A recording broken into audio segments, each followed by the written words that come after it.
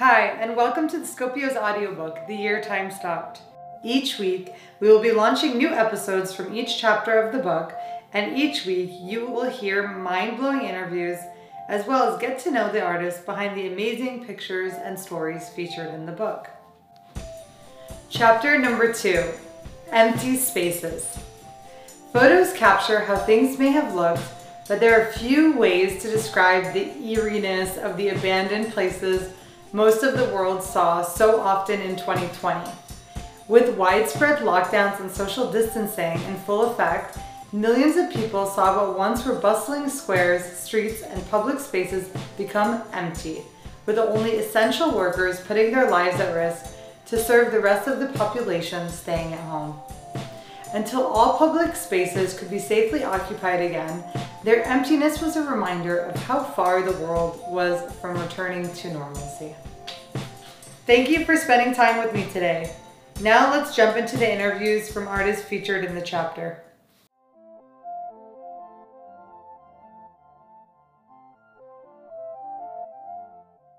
For me and my girlfriend, 2020 was supposed to be a year of great change.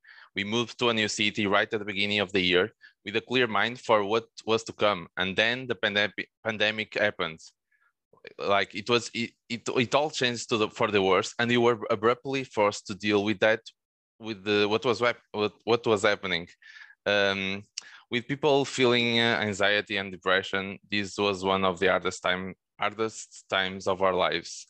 But we were together, found little joys in the changing of everyday life, and we got through it together, of course.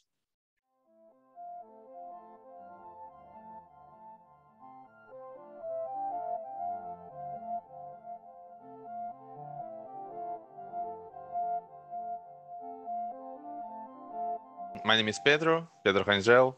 I'm 28 years old, and I live in Porto right now. I was born here in Porto, and I'm currently here. I'm a photographer. I'm a content creator. I'll do everything that is content related. I am passionate about it. I love traveling. Uh, every chance I get to travel and do some cool stuff like photos and videos for companies and brands, and even for me, it's amazing. So that's what I'm passionate about, and I like.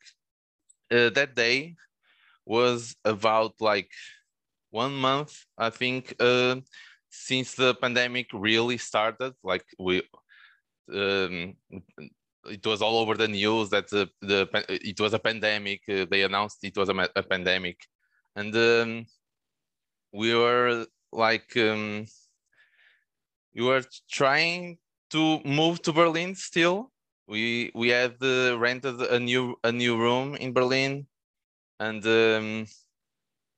it was very hard to deal with every day.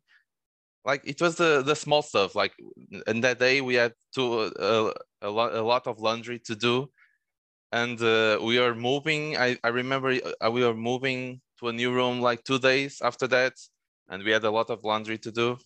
Um, it was very like depressing, and we were all anxious about what was happening. Like we were in a new country without without a job, without anything, and we were trying to make it. And it was like those little moments, like doing simple stuff, like we were together, and it was honestly it was the only way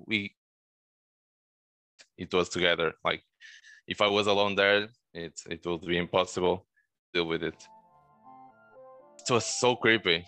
It's especially for us. Like we didn't like I don't know how to say it, but here in Portugal we don't have that many laundromats like in Germany. So it was already a new thing for us.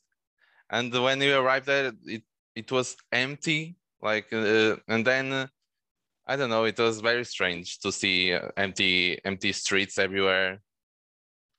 Like I don't know. It was very weird for us not to see anyone anywhere.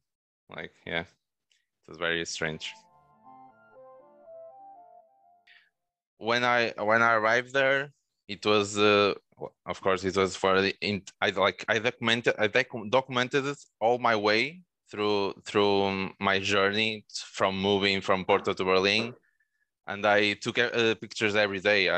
I wanted to have like a diary, um, and that was from January of 2020, and the pandemic didn't even start there. Like I arrived, I started documenting. Like it was everything is great. I would go to the streets every day, trying to feel the city that I loved. I always loved Berlin, and I wanted to see it for like living it and feeling it.